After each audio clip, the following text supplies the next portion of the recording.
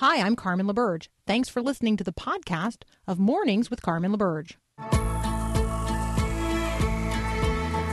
Encouraging you to live as an ambassador of God's kingdom in the world. This is Mornings with Carmen LaBerge on Faith Radio. If we're gonna fly, we fly like eagles. Arms out wide. If we're gonna fear, we fear no evil. We will rise. By your power, we will go. By your spirit, we are bold. If we're gonna stand, we stand as giants. If we're gonna walk, we walk as lions. Do you feel like the earth is groaning? I lift up Romans chapter 8 today. I want you to spend some time in the Word of God this morning, or whatever point in the day you're listening to this message.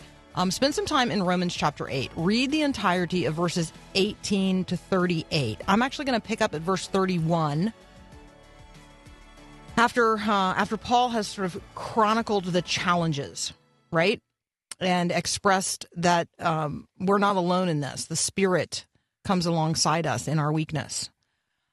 Verse 31, what then shall we say about these things? If God is for us, who can stand against us?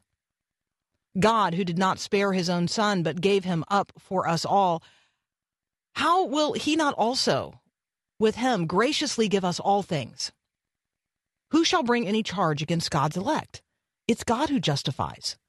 Who then is in a position to condemn us? Christ who died for us, more than that, who was raised, who is at the right hand of God, who indeed is interceding for us. Who shall separate us from the love of Christ? Shall tribulation or distress or persecution or famine or nakedness or danger or sword or the coronavirus? That's Carmen adding a little there. As it is written, for your sake we are being killed all day long. We are regarded as sheep to be slaughtered. No, in all of these things, we are more than conquerors through him who loved us. For I am convinced, I am certain, I am sure that neither death, nor life, nor angels, nor rulers, nor things present, nor things to come, nor powers, nor height, nor depth, nor anything else in all creation will be able to separate us from the love of God in Christ Jesus our Lord. Nothing. No one, ever, for those who are in Christ and with Christ. Let us be people who not only live in this truth, but who share the good news of this truth with others who are today suffering and afraid and uncertain that the future is filled with hope. We know it to be true. We know it to be true. Let us cling to that hope and let us declare that assurance in the living of these days.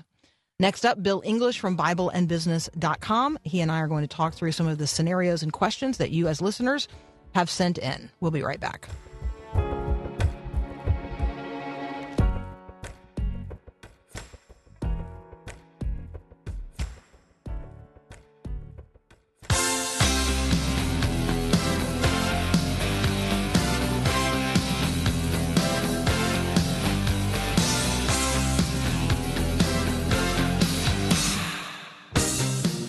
Joining me again today, Bill English from BibleandBusiness.com. Welcome back, sir.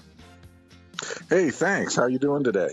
I'm well. I am well. It is well with my soul. And you? I'm doing good. I feel like I got a little bit of fish lips when I'm talking this morning, but I think I'm going to get through it today. Okay. So I tried talking earlier today, and it just wasn't working quite right for me. But I'm good. So I have a series of listener questions, and I'm just gonna fire them off one by one. Here is a listener. All right. Listener question number one. Bill, I lost my job. How do I work with companies to whom I owe money? I'm not able to make my payments because I'm out of work. I've never been in this position. I've always paid my bills. I feel ashamed.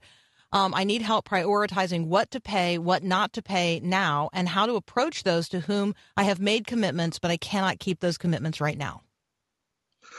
Yeah, so several things. First of all, keep tithing. Don't sin by not tithing. So your first commitment with your money is always to the Lord, right? It's not to any creditors, your mortgage payment, or anybody else. So your first commitment is always to the Lord. Secondly, be proactive and call those who you know you're going to be late in paying them, and just let them know that you're going to be late. Now, they're going to ask, well, when can you make the payment? And you're going to say, I don't know. And that's okay to say that. And when they say, well, I need a date, you can say, and mind you, these people at the other end of the phone, they're just following a script and a process. They personally probably don't really care. And so you're going to say something like, June 1st or something like that, and try to give them a date that they'll accept, and remind them that you don't know if you can make the payment on that date. Thirdly, if they call collections and start to pester you, you can demand that they stop calling you. By law, they are not allowed to call you once you tell them not to call. But fourthly, here's the principle that we use when we're turning around a company at Platinum. We do this a lot.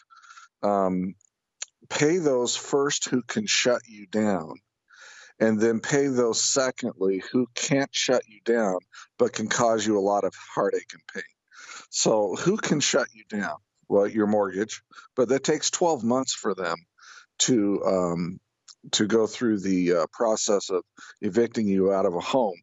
And I doubt that the government is going to allow them to do that during the COVID response anyways. And so I think you've got, pragmatically, if you can't make your mortgage payment, you should prioritize them, but they're not going to be able to kick you out anytime soon. But your utilities, they can shut you off. Your car payments, they can come repossess your cars. Those are the things you pay first. The things you pay second are things like your TV, your credit cards, your medical bills, if you have a lawn service, things like that. Those are the kinds of services that can cause you pain in terms of calling you all the time and we want our money, but they can't shut you down in terms of kicking you out of your house or taking away your heat, those kinds of things. So you want to prioritize the payments that can shut you down first, and then prioritize the ones that are going to cause you pains. Others, if you've loaned money to family, or if you've borrowed money and the family wants the money back, family comes last, in my estimation. All they can do is cause you pain and heartache, but they can't do much else. So I'm serious about it. I'm yeah. So we're gonna. No, it's good. So we're gonna keep tithing. We're gonna be proactive and call those to whom we owe money. We're gonna tell them we're gonna be late. We're gonna tell them we don't know when we can pay them. If they pester us, we're gonna demand they stop calling. We're going to pay those first who can shut us down. We're going to pay second those who can cause us pain, but can't shut us down. Anything else on this list for people who have lost their job, even if it's temporary? Yeah, make sure you file for unemployment, and if you're self-employed, you'll get an additional $600 for 4 weeks. And guess what? If you're willing to work and you got time, the healthcare industry needs you. We are in dire need of unskilled, uncredentialed workers. I could hire 100 people today if they showed up at my door in Otsego, Minnesota. So we have a lot of job openings, and we're not the only ones. If you don't mind doing some lower level work in the $12 to $15 an hour range, there's plenty of work in the healthcare industry for you to do right now. All right, question number 2. I'm a business owner, but my company is really small. What's in the stimulus bill for me, and how do I access that money? Yeah, so there's a paycheck protection program that's part of the stimulus bill. And the way you access that money is to get in front of at least 2 bankers who are preferred SBA, Small Business Administration lenders. Now, we know these guys, at least here in the Twin Cities. We know who they are. And they are swamped. If you think a profession is swamped, I estimate that there's going to be somewhere around 10 million applications to the SBA and the Treasury Department for stimulus money. And these guys and gals are just swamped. Make sure you get in front of them. And then when they say, I need X, Y, and Z, do exactly what they say and don't complain or moan about it. Just do what they say and try to get in the queue and see if you can get that stimulus money. Okay. Now that Yeah, and you stimulus money literally. is So I just want to tell Go people ahead. you literally can Google preferred SBA lenders list, and you can find Yeah. preferred SBA lenders in your area. Okay, go ahead. Yeah, but if you're a business owner, really ought to already know who your banker is. If you've been pushing your banker away for years and years, like so many of you do, and you know who you are, this is the wrong time to try to be cozying up to the bankers. It would have been a whole lot better had you developed those relationships a few years ago. So go after them and get in line. But there's going to be prepared for a wait. There's going to be a lot of people, and I don't think the system has the throughput to manage the number of applications that are going to come through. All right, Bill English and I have lots more questions from listeners to process. The next one is, I've never laid anyone off before. I love my people. How do I tell them I can't pay them right now? They're like family to me. This is killing me. That's up next here on Mornings with Carmen. We'll be right back. Almighty fortress is our God, a bulwark never failing. Our helper, he amidst the flood of more. Continuing my conversation with Bill English from BibleandBusiness.com. Let me just remind everybody, you can email Bill directly, bill@BibleandBusiness.com, if you have other questions or follow-up questions. I know we have a listener who texted in with a follow-up question on the additional, $800 or additional $600 for those who apply for unemployment benefits right now. So if you have additional questions, you can email Bill directly, bill@BibleandBusiness.com. It seems like a good time, Bill, to tell people about the Zoom meeting you're hosting on Saturday. Let's jump to that and then come back to the listener question about laying off members of our team. Yeah, just real quick, I'm doing a 1 hour at 9 a.m. Central Standard Time, a Zoom meeting for business owners and leaders.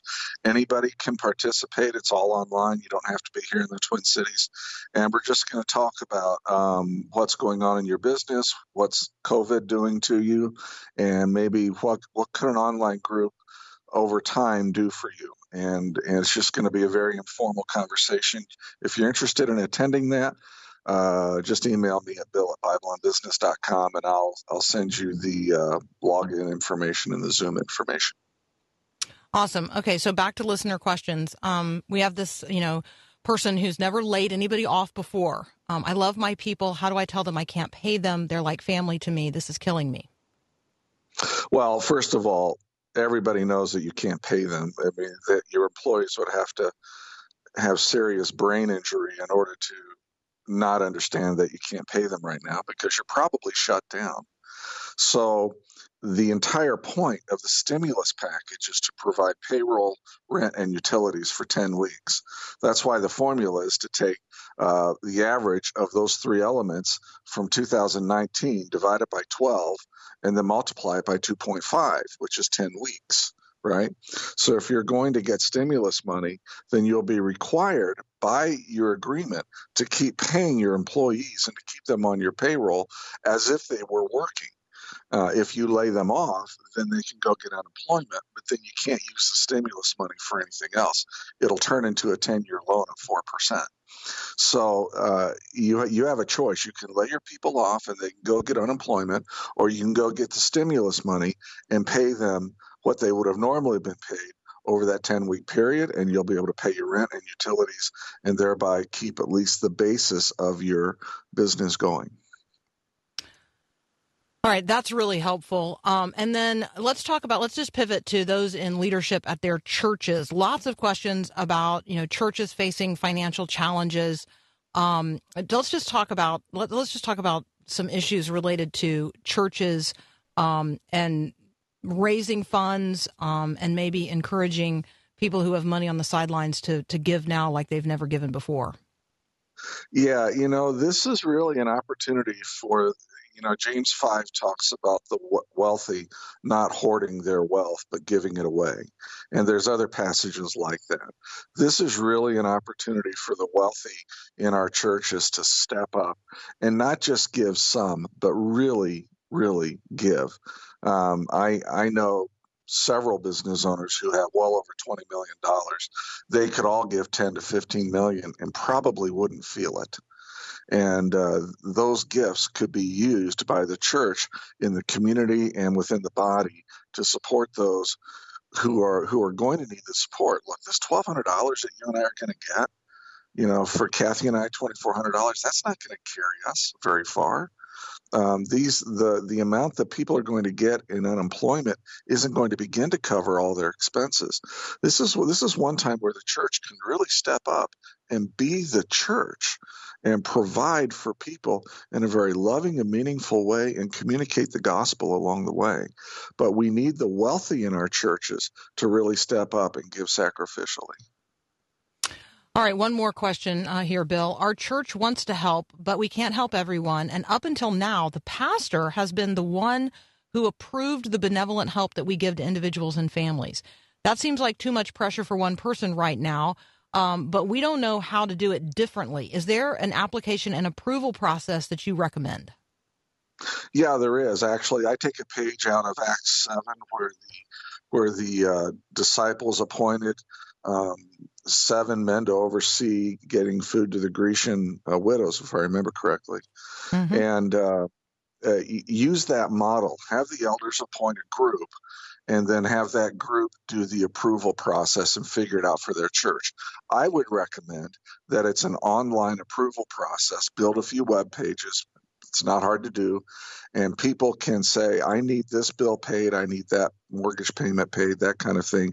They can submit it, and then the church can make the payment directly to the creditor as opposed to giving the money to the individual. And that is a cleaner way, in my estimation, to support your body. Now, if they need money for food or clothing, there's got to be provisions to get the money directly to the individuals. But for some of these larger payments, car payments, mortgage payments, I think the church can make the payments directly. Larger issue is don't have the pastors involved. I would have the elders appoint lay people who know how to do this and get them involved. All right, Bill, you and I both read a piece by David Brooks in the New York Times. We don't have a lot of time to talk about this, but we do have, 90 seconds. Talk about this moral moment. We find ourselves in a unique moral moment right now. We do find ourselves in a unique moral moment, and he had an interesting observation in that piece. He observed that we're already a divided nation, and now we're being asked to be even more divided. He observed that we're inarticulate in our morality and in our values, and now we're being challenged with really some very fundamentally moral questions about what's going on in this country and who we are as a people. And I just parts of that. He's not a Christian by any stretch of the imagination, but parts of that article really resonated with me. And I just wonder, Carmen, and you may want to comment on this, I just wonder if this isn't a preview from the Lord as to what he may need to do in order to get America's attention and get us to bow our knee to him again as a country. And I've been asking God to do whatever is necessary to get America to bow its knee to you. And this may be just a preview, or it may just be the first quarter. I don't know. I completely agree. I mean, I have friends who are asking the question, is this the beginning of the tribulation? I have others who are asking, questions about the way God works in the context of human history and the ways that he has, over the course of time, renewed people's attention to himself. And there are only a handful of ways that God has historically caught up people's attention globally. And so this isn't just an American moment. This is a global moment.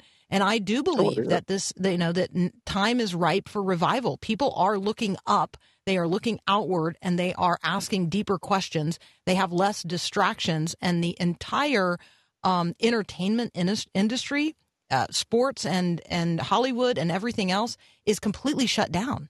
And so people are they have a lot of time.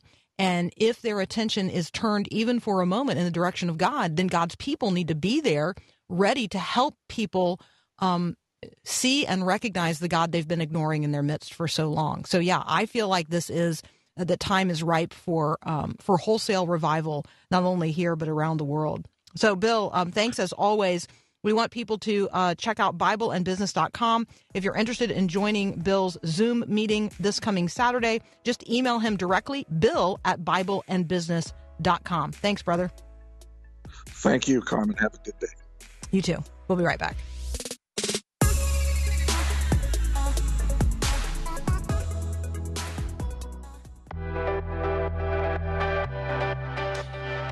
So my next conversation is about identity and legacy and family and the writing of letters. This is a good time to be learning to write letters again. It's fun to go to the mailbox and get a piece of mail. You're going to continue to receive physical mail even during all of this. The truth is that we know things about ourselves because of what God has said and because of the truth of God spoken into our lives, not only through the scriptures, but through people, through families, if we were raised by godly men and women. And so the truth we know about ourselves and the truth we know about our children from God and God's word is juxtaposed against all the lies that the world tells our kids about themselves. And so Jasmine Holmes, she is a sister in Christ. She is also a brown-skinned mama. And her book, Mother to Son, Letters to a Black Boy on Identity and Hope, is a gift to the heart. It speaks in ways that resonate with the potential to not only prepare a child for the world, but actually change the world into which our children are going to grow up, the one they're going to inherit, the one they are one day going to lead. So up next, Jasmine Holmes with Mother to Son. Max Lucado here. I think God is testing the church. By that I mean He is strengthening us. He's calling upon us to be the people He desires for His church to be. You'll remember that when Jesus fed that crowd of 5,000 men plus women of children, the gospel tells us that Jesus tested His followers by telling them to feed those people. They could have and they should have looked to Him and said, Lord, you can do this. And so that's the call of the church right now, is to be the people who come to God and say, God, we cannot solve this, but you can. Bless our leaders. Bless those in research. Bless those who are vulnerable. We ask you, Lord. So let's be that people, folks. Let's be people who call out to God and ask Him for help. We're going to get through this. I'm not saying it's going to be easy. I'm not saying it's going to be quick, but God will take this and He will use it for good.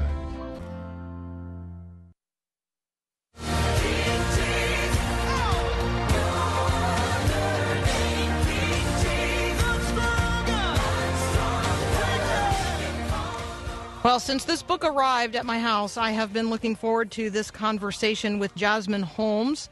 She is, among other things, the author of Mother to Son, Letters to a Black Boy on Identity and Hope. You can find her online at Jasmine L. Holmes. You can also follow her on Twitter, Jasmine L. Holmes. Jasmine, welcome to Mornings with Carmen.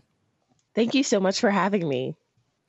I know that's strange to say because we've never met, but you are precious to me. This book is a gift to the heart, and I know that it's really a gift to your son first, but this is a gift to the heart, and this is a gift to every one of us who wants to better understand not only the culture that we're living in, but the world that other people are living in. We're inhabiting the same space, but we are not having the same experience. And so thank you for the window that these letters to your son provide into the reality that you are living each and every day. So talk with us about your winspiration. Let's just start there. Talk with us about your winspiration. First off, thank you so much for reading and for your kind words. I really, really just appreciate the fact that people are picking up the book and reading it. That's the hugest blessing. My winspiration. So my oldest son's name is Win, and he is 3.5. And when I set out to write this book, a mentor of mine told me to use my winspiration to write letters to my son about something that was important to me. And I wanted to write these letters not as a parenting book. I continue to stress that because, as I said, my oldest is only 3, but as a book of hope, and the hope that I have for my son and the hope that I have for the way that his identity will be shaped as he grows and as he matures. All right. So he's now the eldest brother. He already has you already have another son.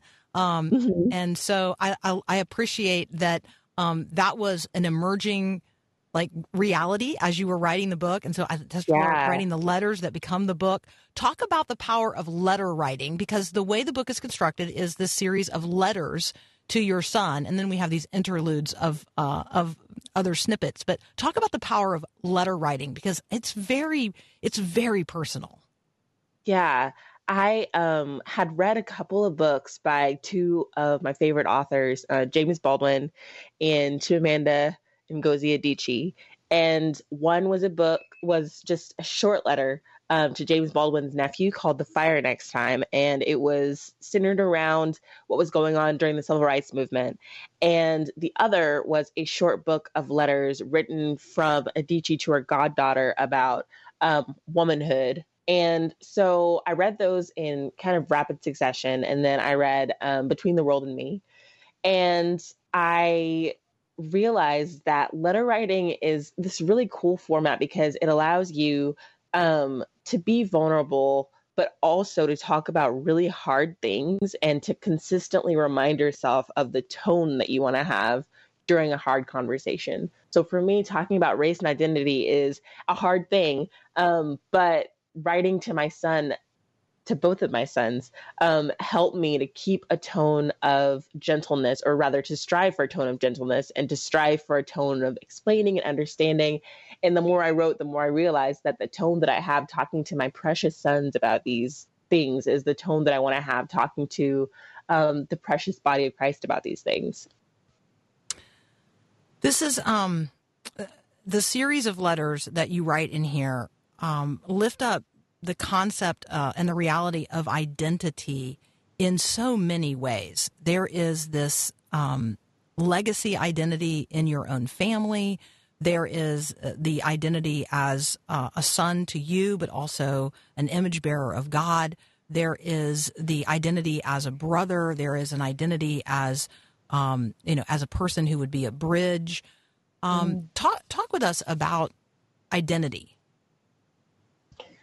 There's so many different facets that work together to form a person's identity. And granted, we live in a culture that is obsessed with identity, personality, your heart, and finding the connection between all of those things and who we are in Christ and being hidden with Christ and having union with Christ is a lifelong journey for a Christian. And at the onset of that journey, I really, really hope and pray for my son, the same thing that I hope and pray for the church, that it would be grounded and rooted in Jesus, so that everything that he is, everything that I am, everything that we are as the body of Christ starts and finishes with who Jesus is and the way that he has uniquely made each and every one of us in his image, and to show forth his glory in our uniqueness. I am talking with Jasmine Holmes, among other things. She is the author of Mother to Son, Letters to a Black Boy on Identity and Hope. You can find her online at Jasmine L. Holmes. It's also her Twitter handle, which I left the L out of this morning, embarrassingly, Jasmine L. Holmes. And we're going to return to this conversation in just a moment, so stay with us.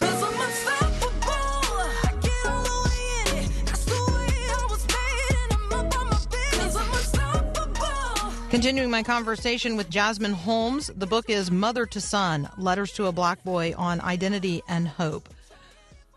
Jasmine, these aren't just words on a page. I would love for you to talk about the world that you know about because of the color of your skin, that I don't know about because of the color of mine.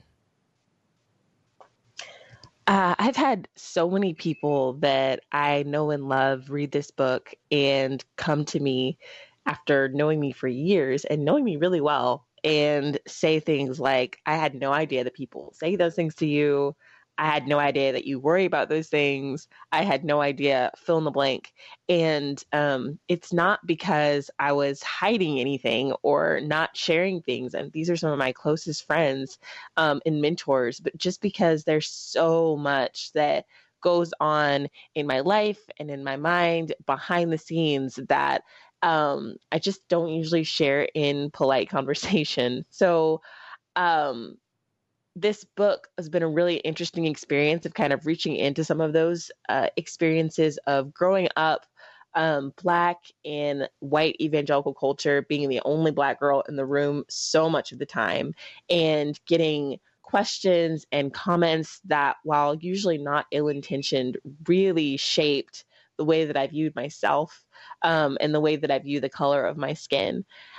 I have 2 young sons, and they're growing up in kind of a similar world. We have a bit more of a diverse church and school environment planned for them than the one that I had, but still are growing up minorities in a majority church context. And I am kind of walking a fine balance between preparing them for the comments or the hurt or the awkwardness that they may incur, while also really trying to raise them to be optimists. And it's such a hard line to toe. So that's just something that's always in my mind that may not be in the mind of other mothers or people of other ethnicities. One of the things that stands out are the assumptions that you anticipate are going to be made about your son because of the color of his skin. And you're anticipating, like, I feel it in your heart as you are writing these letters to him. Like, you're anticipating that he's going to be big. His dad is tall and you're tall. And so you're like anticipating that he's going to be this giant boy. And he's got a lot of energy and he is an extrovert and he's full of life. You are anticipating that being received by the world in ways that a white family would not necessarily be anticipating that the world would be making the same assumptions about their child. I think that is illuminating. You are, I don't know if you recognize the gift that you've given by how honest you've been in this book in writing Mother to Son. So I just wanted to just say thank you. The world makes assumptions about a child that lives in my home because he physically looks different because of some chromosomal abnormalities that he has. And yet they make assumptions then about his intellect or about his emotional development that just aren't true. It's easy to wound him. It's really easy to wound him. And so I think that you're speaking here from a mother's heart, but you are really speaking to the culture across the board. If people want to understand the experience of others and genuinely empathize, you have given us a way into that that's really profound. Again, I am talking with Jasmine Holmes, author of Mother to Son, Letters to a Black Boy on Identity and Hope. Jasmine, if you have the book in front of you, I would love for you to just even read a portion of the introduction. I love Jackie Hill Perry's foreword, but let's if you would just if you would even just read the first couple of paragraphs of the book, I think that it would help people to sort of get the sense of the feel of what's in here. Absolutely. I'll go ahead and just read the first page. It was my friend Karen Ellis who first told me to use my Winspiration. Win is my son. As I write this, he's just turned 2 years old. No one could ever be more loved by his parents than my husband Philip and I adore our little boy. He is extroverted, inquisitive, fiercely affectionate, and staunchly opinionated. He's discovering so much about this world and has yet to grow jaded by the ups and downs of finding his place therein. I am 5'8". My husband is 6'6", so we're expecting a little giant. And we know from a very early age he's likely to be the biggest kid, the strongest kid, and the one least likely to be seen by outsiders as a kid. We know that he may be perceived as more threatening and aggressive than his non-Black peers. We know that, like his daddy and me, he might grow up with stories of having been made to feel other because of the color of his skin. We want him to walk through life cognizant of these facts without becoming jaded by them. We want to teach him that he has incomparable value in the eyes of the Father, in spite of the way he will often be perceived. Though this life will sometimes make him feel less than human, he is more than a conqueror through his Savior. Against all odds, we want to raise an optimist, someone who knows that he might receive the worst the world has to offer and still believes the best, someone who cultivates glorious respites from the cruelty of the world by the grace of God. It's a beautiful book. I love the construction of it as a series of letters from a mother to a son. And you invite all of us into this experience. So Jasmine, thank you. I know that you also write online, you blog. And so we want to invite people to visit your website. Correct me if I'm wrong, JasmineLHolmes.com. Yes, that's right. And, I just, I know maybe it's odd to just keep saying thank you. But I want you to hear and receive that. Would you talk about beauty for a moment? Because I felt like as a woman, that chapter was also really just such a blessing, or that letter was such a blessing. Just talk about beauty. I recently listened to a podcast from this gorgeous Black actress talking to two other Black women about the concept of beauty and the concept of Black identity and beauty. And she is beautiful, ridiculously beautiful, and was sitting on this podcast and saying that the things that make her beautiful, her rich brown skin, her beautiful lips, the planes of her face, the planes of her nose, all of those things were things that she grew up thinking made her not beautiful, made her unattractive, made her different, made her other. And the other two women on the podcast, again, also attractive women, shared the exact same experience. And I felt like they were talking for me. And so when I wrote the book, and when I think about my son, I think about the fact that he is so beautiful to me, and he is such a gem and such a precious child to me. And I want him to grow up thinking and knowing that even though he is different, there's beauty in those differences, and there's beauty in that uniqueness. And I don't know what his experience as an adult will be, but I hope that he does not have the same experience I did, where he doesn't realize that he is beautiful, fearfully and wonderfully made until he is an adult. I hope that he grows up realizing it. So this may not be a parenting book. It is a mothering book. It is a sistering book. And I find myself hoping that maybe one day there will be a series of letters from you to your dad, and maybe some letters back, because that is another book I would read. That'd be fun. That'd be fun. Jasmine Holmes, thank you so much for joining us today. The book is Mother to Son, Letters to a Black Boy on Identity and Hope. You can find Jasmine online at JasmineLHolmes.com. Jasmine, thank you. Thank you. We'll be right back.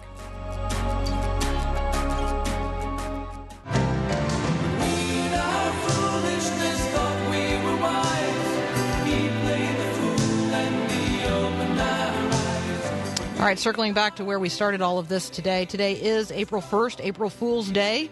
For many in the world who are fools in their heart, they say there is no God. That's Psalm 14:1. The fool says in his heart there is no God. I am advocating that we be a different kind of fool and advocate for a different kind of foolishness. The 1 Corinthians chapter 1 variety, the message of the cross is foolishness to those who are perishing. So today, go out there and be a fool for Christ.